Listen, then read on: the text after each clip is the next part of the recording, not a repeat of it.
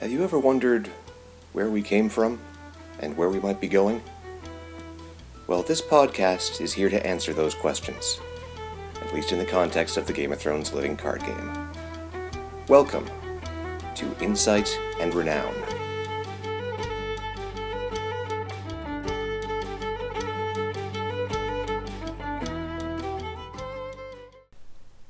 Okay, welcome back, guys. Welcome back to Insight and Renown. Glad to be doing another episode here. Today I'm joined once again by Mr. Chris Schoenthal. Hello, everybody.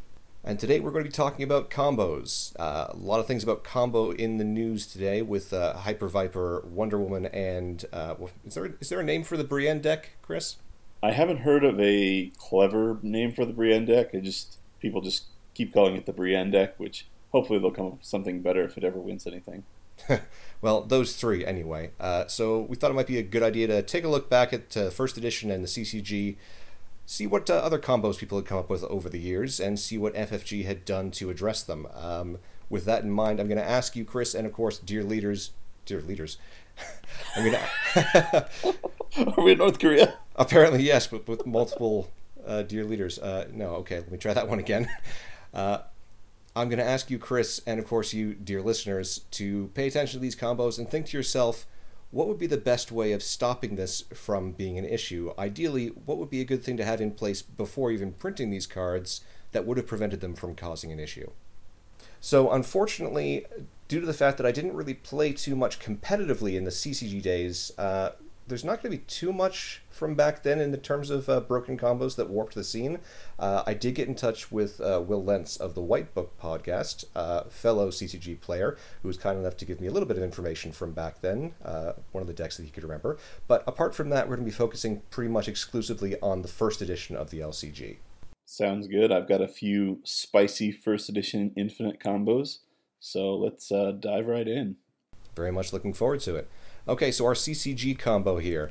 I guess we should say off the top what we're looking for when we say combo. I mentioned at the top the Hyper Viper deck, the Wonder Woman, and the Brienne deck. All of those decks in second edition are ones that are basically trying to win the game, go from 0 to 15 power in one turn in some way. I believe all three of them are based in the challenges phase, which isn't always the case, but that's what we're looking for when we say combo. There is some sort of loop or something where you're basically getting... Actually, I don't even know how to define this. Chris, you got a good working definition for the combos we're talking about here? I actually don't. Well, basically, some sort of either infinite loop where you're playing the same cards over and over again, or something that allows you to extend the resources that you would normally have to the point where you can do much, much more than you're normally supposed to do during your turn. So, for example, in the Hyper Viper deck, you're getting the core set Red Viper up to such a ridiculous strength that his game text claims you 15 power almost in and of itself in one challenge. Might have to do that over 2 challenges, but that's the basic idea.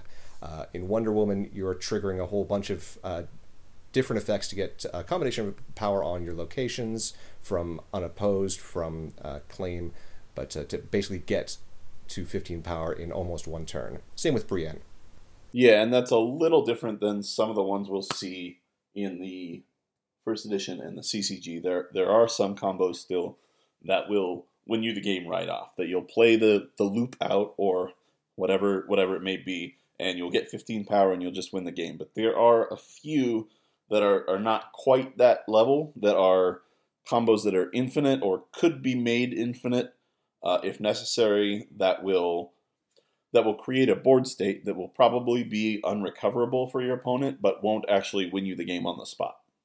Fair enough. And I guess the combos that we have in second edition don't really use loops so much as just access to way more resources than you'd expect. But when we say loop, here's a good example from the CCG days. There was a Stark location that would allow you to kneel it to stand one of your defending characters and give it +2 strength. In addition to that, there was a copy of Vargo Hoat, interestingly, whose game text simply said you could kneel Vargo Hoat to stand a location.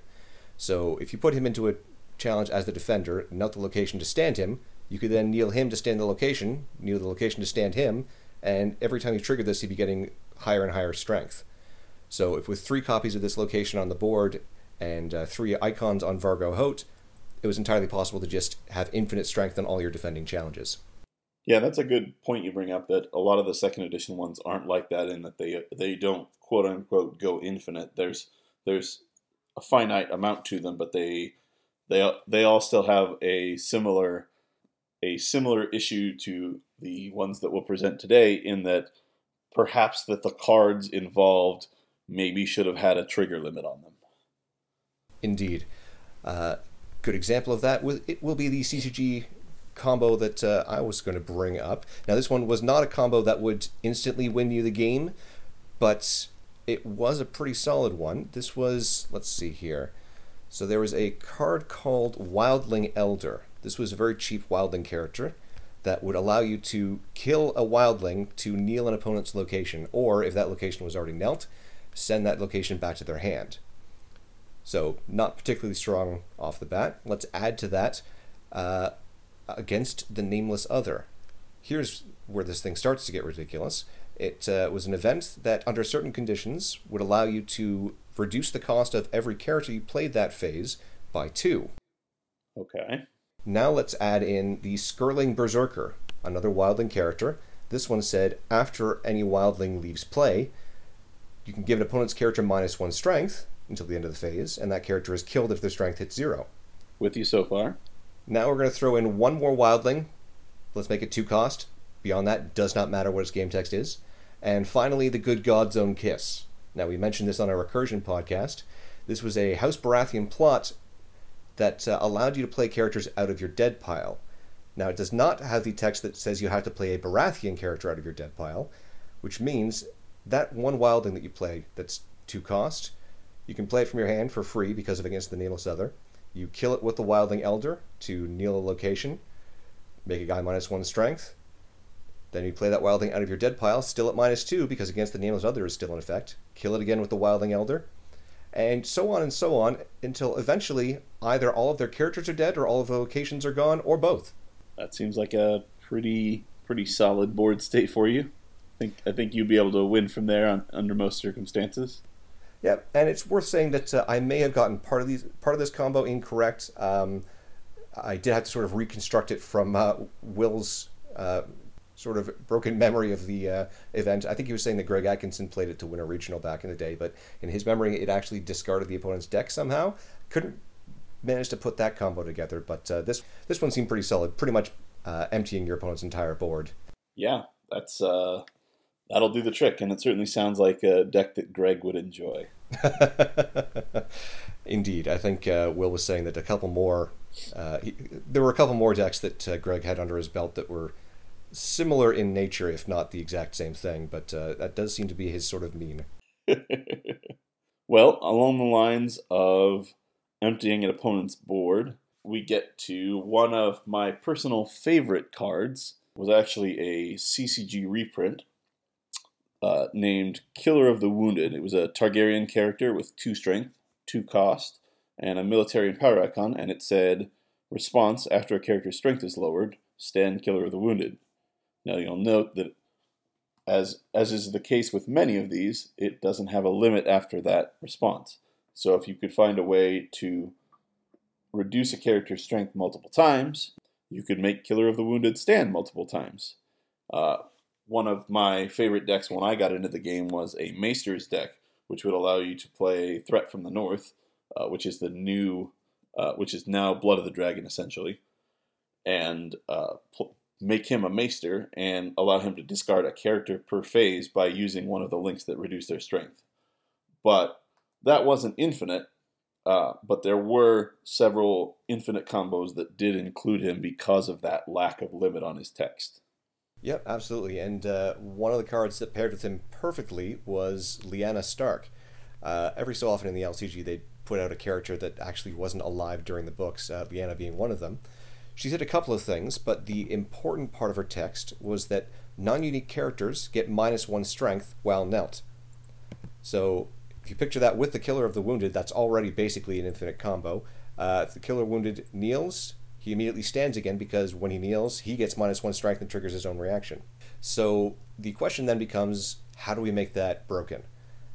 So this one gets a little complicated. But before I get started, I should mention this deck did win a major Melee tournament in France. It was undefeated over 5 rounds of play, and it won most of its games on the marshalling phase of turn 1. That's a pretty fast deck. Yes, which is surprising considering how many cards were necessary. So you had to have Killer of the Wounded out, you had to have Lyanna Stark out, and you had to have Rhaegar's Harp on the Killer of the Wounded. This was a 1-cost target attachment that said the attached character gains every trait in the game. So that's... Normally when we say that cards should have a limit on them, we mean like limit X times per phase or something like that, but Rhaegar's Harp saying every trait, maybe that also should have had a limit of some kind, because that lent itself to a couple of ridiculous things. In fact, we're going to come back to that later on with another combo, but in any event, you've got Killer of the Wounded out with Rhaegar's Harp, you've got Lyanna Stark. So, amongst other things, the Killer of Wounded is now a clansman. So there's a card, Son of the Mist. This was, again, a card that came up in a couple of Infinite combos, and its text reads, Response, after a player plays the last card from his or her hand, kneel a clansman character to have Son of the Mist claim 1 power. So we have that in play as well. So the last card in your hand at this point is a card called the Hound. This was a very cheap character that said when his strength is reduced, he gets returned to your hand. This is actually kind of a little joke that the designers made. Any strength reducing effects are typically referred to as burn, since they're out of Targ. And the Hound, as you'll recall, is famously afraid of fire. So I guess they were saying, if anyone gets burned, the Hound gets scared and runs back to your hand. It was a pretty clever joke, I have to admit. Yeah, it worked pretty well. So you play the Hound as your last card. Because it's the last card, you trigger Son of the Mist, he claims a power. And hey, now that you've had to kneel a clansman, for instance, Killer of the Wounded, his strength is reduced. Yes, so you've knelt the Killer of the Wounded, its strength goes down because of Lyanna, it stands back up, and the Hound goes back to your hand. Now you can just play him again, trigger the same combo infinitely, but you'll notice the Hound is not yet 0 cost. You're going to have a lot of gold to actually make this work. Except, there was a Martell location called Dorn that allowed you to kneel it to choose a trait, and until the end of the phase, all characters of that trait are -1 cost. So you name Ally, which works for the Hound, and now when you play the Hound for free, he allows Killer of the Wounded to trigger, giving the Son of the Mist to power. Lyanna Stark stands the Killer of the Wounded and sends Hound back to hand. Rinse and repeat, you've got 15 power in the marshalling phase. Pretty good. And it doesn't seem like that's a 6-card combo. It's a 6-card combo with, 4, 5, 6, 7, 8, 9, 10. That's about 14 or 15 gold worth of cards. Somehow it all came together in one games in the marshalling phase turn 1. Now, the deck that I looked up also had another Infinite combo that it used just to find the combo pieces for the original Infinite combo. Yes, so this included a Night's Watch character, Satin. We have a version of him in the 2nd edition. With the same art, I might add. With the same art, yes. And Satin allowed you to kneel a Night's Watch character to reveal the top card of each player's deck, and then choose one of 3 things. You could either discard both cards, keep both cards where they were, or draw both cards. Now, of course, it does bear mentioning at this point there is a draw cap in effect, so even if you could trigger this an infinite number of times, you're not drawing every card, but when you're playing combo, you're only looking for specific cards anyway. So with the draw cap of 3, if you can find a way to trigger this guy infinitely, then you can find 3 of your combo pieces, and hopefully the rest you'll have already found in your hand through other methods of draw.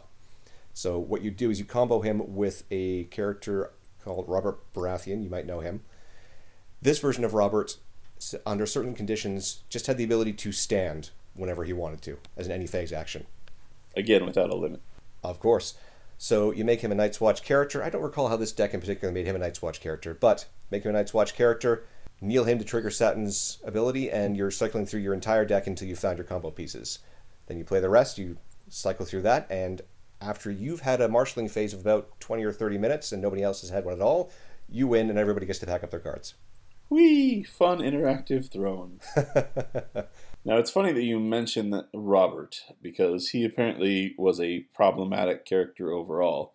I will note that both Robert and the Killer of the Wounded eventually got the text limit 3 times per phase, but not soon enough to stop those combos from dominating a couple events, including Brett Zeiler used that Robert with the Maester Chains that I mentioned earlier to great effect to win Worlds in, I believe, 2010.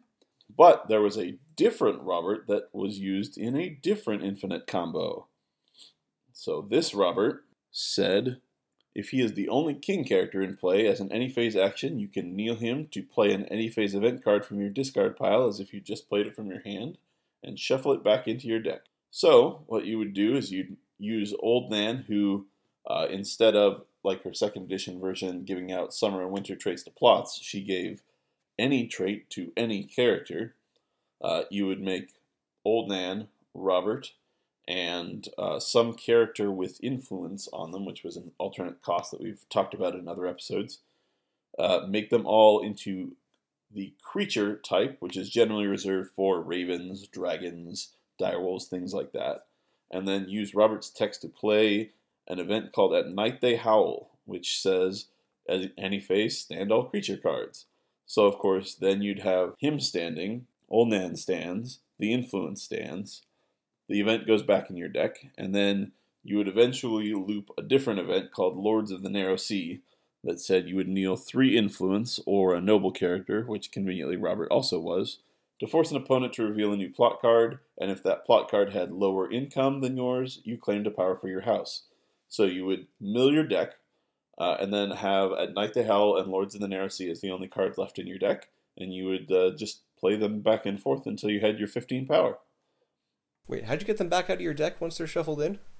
You'd be using river plots, so you just cycle through and draw them. Oh, of course. River plots, yes, that was another mechanic that FFG kind of struggled with. Initially when they came out, they were basically unplayable, then they made 1 or 2 extra ones, and they were ridiculously overpowered. Yeah, they were a plot cycle that all had the same trait, river, and there were actually 2 such cycles. There was rivers and cities, and both of them worked similarly in that they built on each other. But the way that the rivers worked specifically was when you flip a river card, it had some minor benefit, but then it said, in addition to that, you can trigger the when revealed effect of another river that's already been played, that's already in your used pile. Eventually, that it would reach a critical mass of effects in the card crossing the Mummer's Ford, which said, when revealed, reveal the top X cards of your deck and add them to your hand. X is the number of river plots in your used pile. So you could play that, draw a bunch of cards because you had rivers, and note that it avoided the draw cap because it cleverly used the reveal and add to your hand language. And then you could flip another river plot later and trigger that one again to get more cards. Of course. Yeah, I'm sure there was value in coming up with a way around the draw cap, but when you think to yourself as a designer, drawing too many cards is too powerful, let's put a cap on it, why would you then later on say, I'd really like to draw a lot of cards here, let's just make it so it goes around that cap? It was an interesting decision, to be sure, especially when, as you said, the river plots went from kind of pedestrian at the beginning, and then they kind of built exponentially in terms of when they came out and how powerful they got. So by the end, they had to bring them back down again. Yeah, it was pretty much before Mummer's Ford, no one played them. After Mummer's Ford, most competitive decks, or it seemed like it anyway, tried to play them. In fact, there was another deck that used that one, and I believe there was one that also allowed you to get a couple of gold in the plot phase when you revealed it.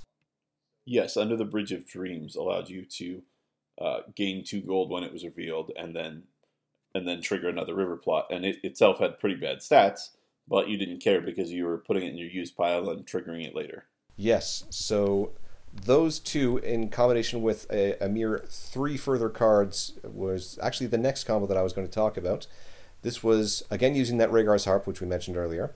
Another attachment called Tyrion's Thug, which has to go on a Clansman character, which, hey, Harp helps with that. And a version of Bran Stark that was actually out in the core set of the first edition. Bran had the text allowing you to kneel him in the plot phase to choose and reveal a new plot, which, very good, as we all Very good. As we already know, especially with that new Martel plot that's coming out in second edition that allows you to cycle through your plot deck a bit faster, that by itself is excellent. And Bran will allow you to, for example, reveal a plot with bad income or bad claim, something like that, get its when revealed text, and then change into something new before you even counted income or did any challenges. That was the intent of Bran, I believe. However, once again, there's no limit on that. So Tyrion's Thug, this was a attachment that plays on a clansman character. So you put the harp on Bran and then the thug on Bran, and it says you can discard a card from your hand to stand or kneel the attached character. So those 3 cards are really all you needed to, as it turns out, win the game. So you would kneel Bran, reveal a new plot card, discard a card, stand it back up. As you're going through, you reveal that river plot that draws you a bunch of cards to refill your hand to allow you to keep doing this, which so far doesn't actually win you the game, but there was also a plot called Winter Festival with the very plain text, when revealed, claim 1 power for your house. So essentially, you would cycle through your entire plot deck 15 times on the marshalling phase that you put this combo, or sorry, on the plot phase that you put this combo together. So if you were able to do it on the first or second turn, basically your opponent would not be able to do anything beyond reveal their first plot.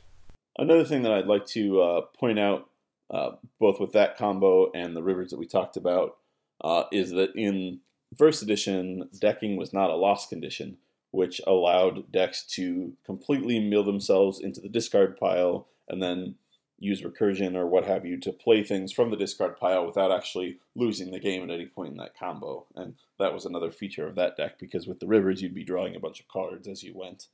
And since you said, like you said, and since you said you'd have to cycle through your plot deck about 15 times to win the game, normally when that happened, you would deck yourself, but you wouldn't care because it's not a loss condition.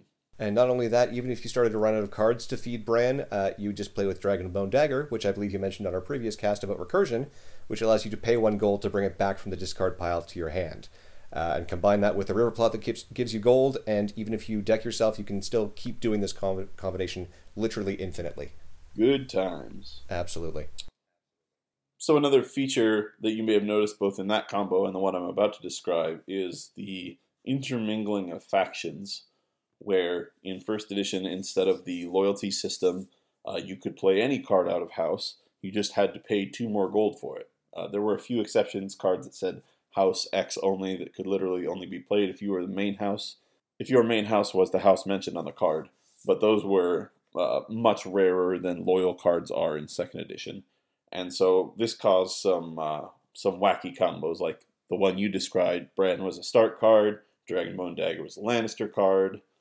In the one I described before it, Robert was a Baratheon card, Old Nan was a start card, Killer of the Wounded is a Targaryen card, Son of the Mist is a Lannister card. So you can see that a lot of these dip into several factions, including this one, which once again used Dorne, as you described before, and then Poisoned Well, which was a 0-cost Martell attachment that attached to a location, and after the location's effect triggers, it returns to your hand.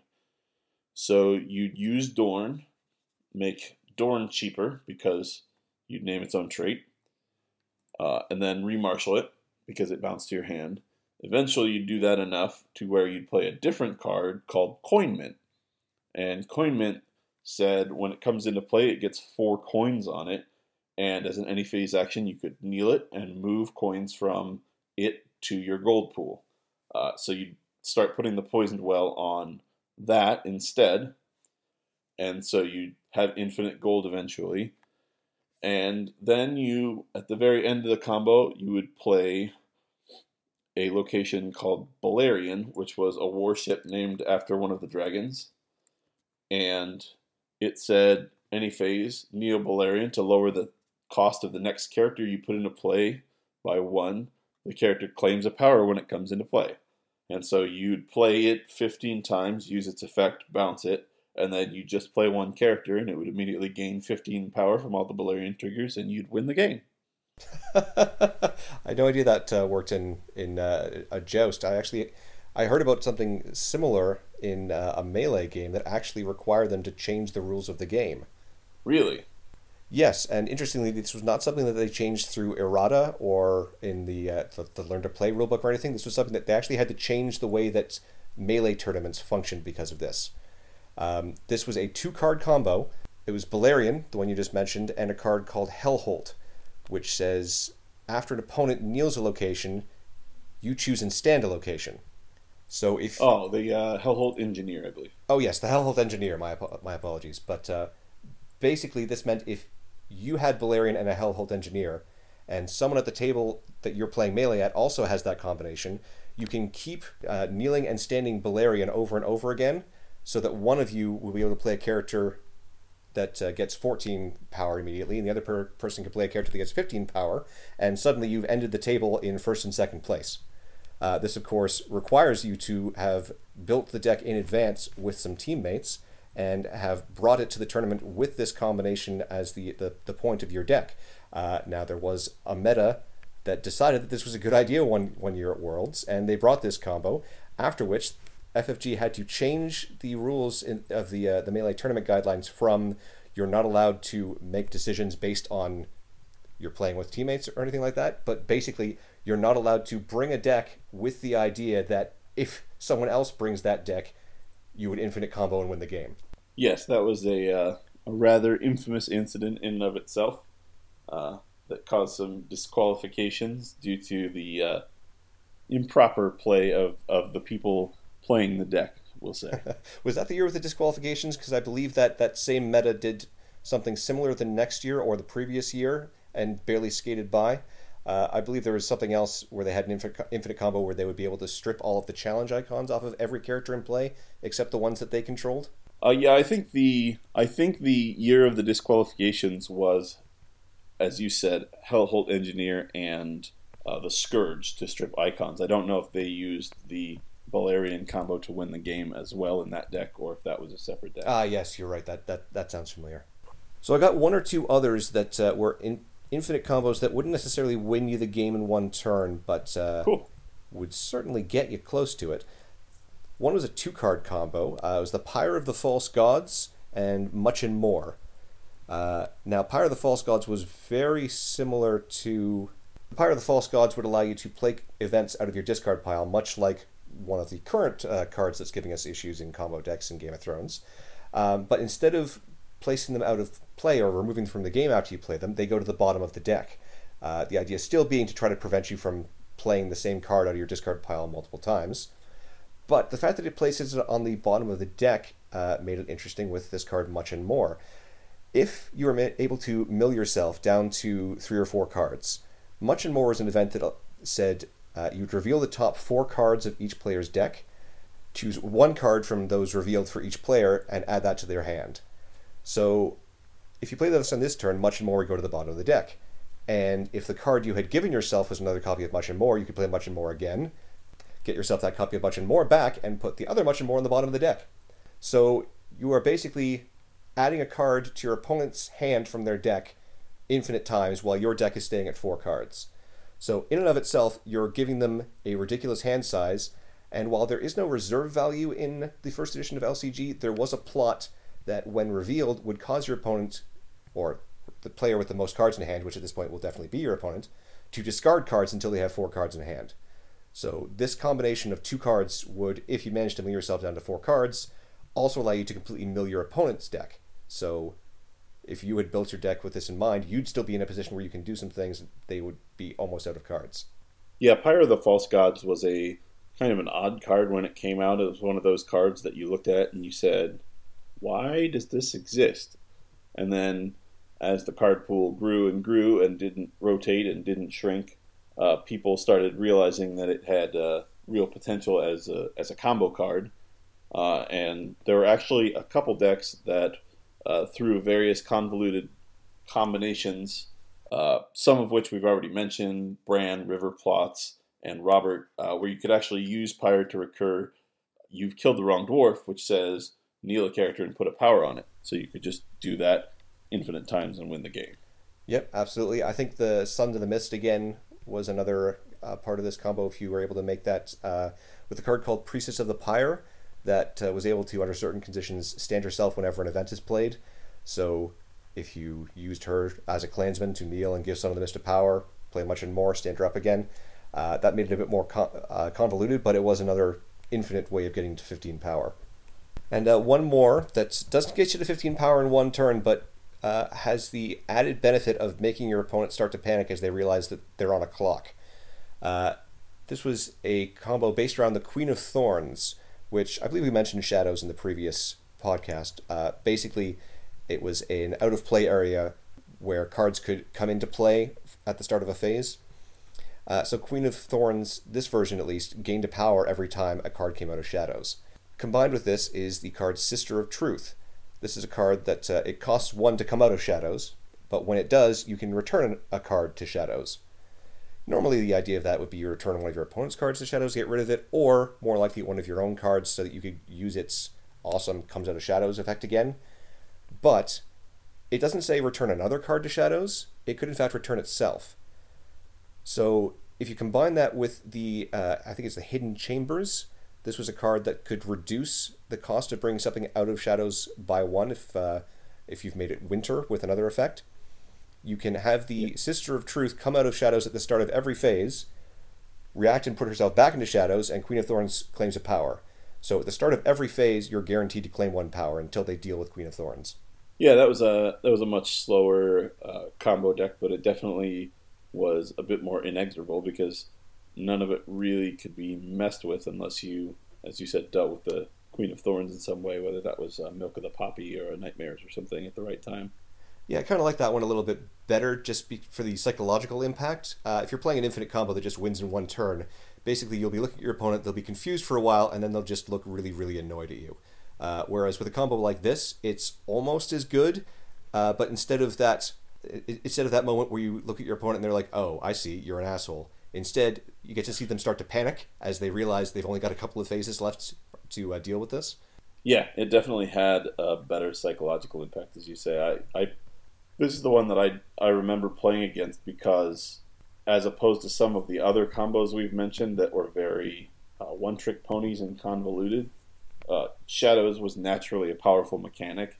Baratheon was a house that naturally had good Shadows cards, and so you could just put in Queen of Thorns and Sister of Truth into a regular Baratheon deck that already had other Shadows cards, still be playing a fair game, and then sometimes also get this combo online and just start a clock on them that would win the game.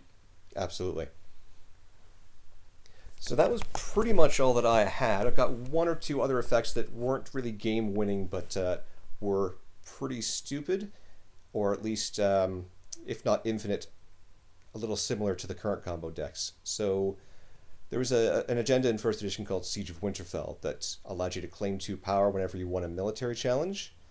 And there was a card out of Stark, the Northern Cavalry, that under certain conditions would not kneel to attack during a military challenge. Normally you'd think, okay, that's fairly powerful, but you can only, win a military challenge once or twice a turn, maybe? But You'd hope. But here comes one of those things that we mentioned as being pretty silly in our previous podcast, the epic phase, or in this case, many, many epic phases one after another.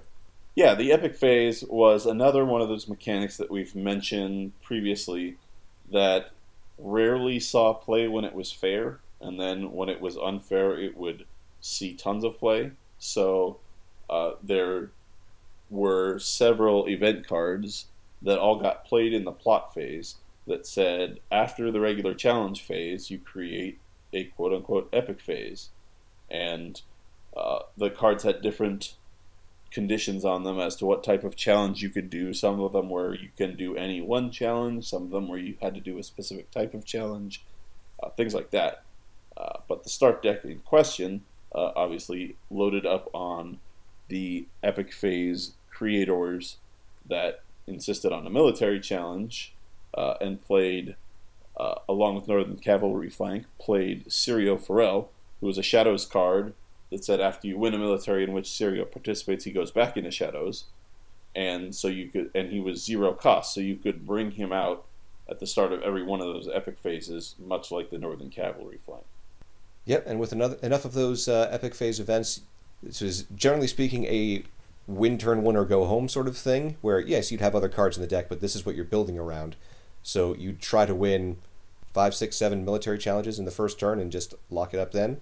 I think this survived longer in Melee than in Joust, but eventually they did have to take care of it there too, because it was starting to maybe not dominate, but cause a lot of problems. Yeah, again, it was just not particularly interactive, especially in Melee where you have 4 potential targets that you can go after with these epic phases. And so you just have free reign on whoever you had already done the militaries against and didn't have any characters left to get your free power off of them. Mm-hmm. All right, so that's pretty much all I've got for our infinite combos. Chris, did you have anything left? No, I think we've covered all the ones that I had. If any listeners have any that we missed or would like to amend ones that we mentioned or talk about their favorite infinite combos or even some non-infinite combos that you remember from days of old, please feel free to let us know in the comments. We'd love to hear about them. Yes, absolutely. These sort of combos are the sort of things where when you find out about them during a game, you're incredibly mad, but when you find out about them when you're reading on the internet, it's one of the more joyous things to think, I can't believe that they printed that. Yep, that's a pretty apt description of how combos feel. When you're not the one being comboed against, you kind of giggle about it, and then when you are, it's less fun. All right, listeners, it's time for everyone's favorite segment. Let's crack open a good old CCG pack and see what joyous cards we find within. What do you got for us, Alex? Well, we got another pack from 5 Kings Edition, because that one tended to have the silliest cards, at least in the later versions of the game. So let's crack it open and see what we got here. And of course, we will once again go from common to uncommon to rare, and hope that that rare is the silliest of them all. So let's see here. The first card we've got is the Red Oracle. This is a Baratheon card. It's a cheap one, 2 cost, 1 strength, and intrigue icon. If the Red Oracle would be discarded from play, instead put it on the bottom of your deck. Then return the top card in your discard pile to your hand if able. So right off the bat, we've got some recursion. Yeah, that sounds like it could be a combo enabler. Yeah, I mean, you're kind of running the gamut here. You've got a card that goes to the bottom of the deck instead of leaving play. Then you've got a card coming back from out of play into your hand.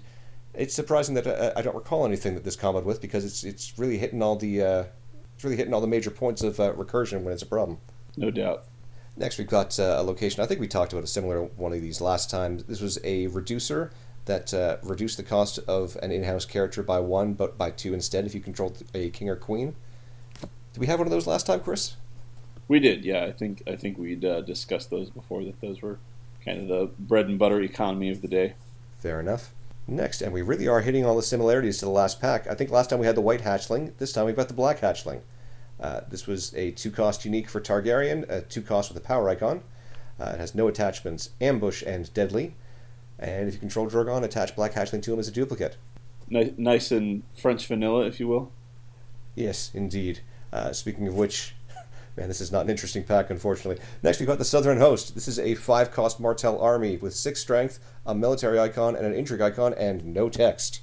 So, care to give us some insight into that card design, Chris? What do you got for us?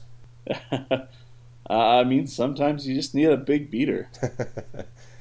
Next, we've got another army. This one's neutral. It's a 5-coster called Mountain Bandits. It's a 4-strength and military icon. It's got stealth and no attachments. And interesting text, it says that military battle, intrigue gambit, and power struggle plot cards you reveal gain +5 initiative. That's kind of a neat trait-based manipulation for your initiative. I like it. Interestingly, they didn't really use traits on plots back in first edition. Those 3 that are mentioned in this card were pretty much the only traits on plot cards.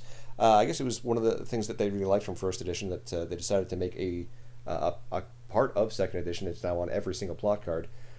We don't have a lot of interaction with those traits beyond Summer and Winter are the major ones. There's other ones here and there, but it's interesting that they've got that design space now where if you build around Kingdom plot cards or things like that, you can get benefits out of that. Yeah, you have cards like the Stone Drum or Reigns of Castamere that mention very specific traits on plots. But I wouldn't mind seeing more generic stuff like the fellow we just read. Yeah, absolutely. All right, next is an event for House Baratheon called Support of the Seven. It says there's a reaction after you win a challenge in which a Baratheon character participated. Claim 1 power for your house for every 4 strength you won the challenge by. Limit 1 per phase. So, interestingly, that's almost identical to the text of that core set Viper we were talking about today. Yeah, although they did decide to put a limit on it, so that's nice. I suppose the limit is only on the event itself. So if you were able to pull off a combo like the Viper and get your giant Baratheon character up to 60 strength or whatever, it would still serve the same function. Yeah, kind of interesting that these are obviously different design teams. This was back in 2007, so not the same team that was working on the cards in 2015. But it's interesting that they would put a limit on the event, which by its nature is normally you play it once and then it's gone. But they wouldn't put a limit on the character. That is rather amusing. All right, next we got the Winterfell Hot Spring. This is a one-cost Stark location. It says any phase you can kneel it to look at the top card of your deck, and you are allowed to put that card on the bottom of your deck if you would like. Once again, this just reads like another combo enabler to me. You'd be able to scry through your deck. If you've had a way to stand the location, potentially, you could pick which cards you saw every turn. That seems pretty good. Yeah, absolutely. I mean, it's like a mini repeatable Bear in the Maiden Fair, sort of. It is non-unique, so you can play up to 3 copies. I don't recall there being any combos. I mean, this was the last set in the game, so there wasn't a lot of time for the meta to develop after this card came out, but certainly the possibility there to enable combos. All right, moving on to the uncommons. We've got a plot here called All Men Must Fight. It's 3 gold, 0 initiative, 1 claim, and a military battle. It says, in order to declare any characters to attack or defend during a military challenge, a player must declare all of his or her eligible characters to that challenge. Oh boy, that's a rough one. A good way to clear out some blockers. Yeah, and we're kind of seeing nothing identical to that, since that's just across the board, but a lot of things that manipulate who gets to participate in a challenge. So we've got the new Marjorie Tyrell that's able to just drag someone into a challenge whether or not they want to. We've got from the core set the Dornish Paramour, was it, that says they target someone that has to participate in a challenge. So it's kind of that writ large in this case. Yeah, that seems like quite a powerful effect, which probably is why it has such mediocre stats. And I would imagine if you had it out in the second edition now, this would be a plot that a Ranger deck out of Night's Watch would be interested in playing, see if they could trick somebody into attacking when they can kill everybody with Watchers on the Walls. Whew, that would be bad times. They did have an equivalent, I think it was called Relentless. No, that's something else. There was a Stark card that was very similar to Watcher on the Walls that knelt a couple of your characters to kill all attackers during a military challenge. But again, I guess you kind of have to walk right into that one for it to actually work, so not too much to worry about. Yeah, as long as you know it's there, you can usually play around it pretty okay. All right, next is kind of an interesting one. This is a Desolate Canyon. It's a one-cost location for Martell that says, during a challenge, you can discard it from play to immediately end this challenge without resolving it. Stand all participating characters. The attacking player may initiate an additional challenge of the same type this phase. Huh. Okay, so I guess it's used to negate sort of the tricks that your opponent might have used if they had an attachment that gave somebody strength or a pump till the end of the challenge. Those would all go away and you'd have to start over. Yeah, it's sort of the mulligan card. It's like, I regret what I just did. Let's go back a couple seconds and try that one again. But it's in a way that your opponent has to let you do it. Next, we've got the Giscari Arsonist. It's a 3-cost Targ character, 3 strength, military and intrigue icons. And it says, after the Giscari Arsonist comes into play, choose a Targaryen character without attachments. Till the end of the phase, that character gets -4 strength and is killed if its strength is 0. All right, nice solid burn effect there. Yes, interestingly, it has to be a Targaryen character, so you'd think normally it would have to hit one of your own guys unless you're playing the mirror match. But this was a part of a deck that I mentioned on one of the Season 1 episodes, the Stark Trader deck. There was a cycle of these guys that did something bad to a character of their same house when they came into play. And there was a Stark deck that allowed you to basically, at the start of the game, choose one house and play its traders, and then play a whole bunch of different ways of continually psyching that character into and out of play, so you keep on killing all of their characters, and there's nothing they can do about it. That was fun. I actually, that was the deck that I won Canadian Nationals with that year. Oh, nice. Is that with the Stark sideboard agenda? Yep, exactly. I mean, it was supposed to be a sideboard, but pretty much the only deck that people played with it was this Trader deck. And lastly, the rare. We've got the Astapori Pits. This is a unique location for Targaryen, 2 cost. It says, no attachments. Your attacking characters get +1 strength. And that's it. Not as exciting as I was hoping for the build-up there, but yeah, well, not exactly a bomb, but I could see why you'd play the card. That seems pretty good. Yeah, just passive boost for whenever you're attacking, which you're going to be doing anyway. There's not much reason not to play that. I mean, 2 cost wasn't prohibitively expensive back then, so it's pretty solid. No real combo potentials there, but nice utilitarian card to finish us off for the night. Absolutely. Sometimes it's nice to have a palate cleanser like that. All right, well, thanks for chatting with me tonight about some fun combos of yesterday. Hopefully we'll be adding all of the combos of today to those combos of yesterday and not creating more as we go. Yes, hopefully those can get added to the Hall of Shame rather quickly, because as much as I appreciate the design behind them, it's not something that I'd really like to keep in the game as it is, but that's a discussion for another day, so let's just call it there. All right, thanks for having me on again, Alex. Thanks for joining me. All right, guys, thanks to all of you for joining us as well. If you have any questions, comments, or if, as Chris suggested, if you have any interesting combos that you'd like to share, please do leave a comment or send us an email to insightandrenown@gmail.com. We'd love to hear from you if you have any suggestions for new episodes or anything along those lines. Thanks very much, guys. We'll see you next time.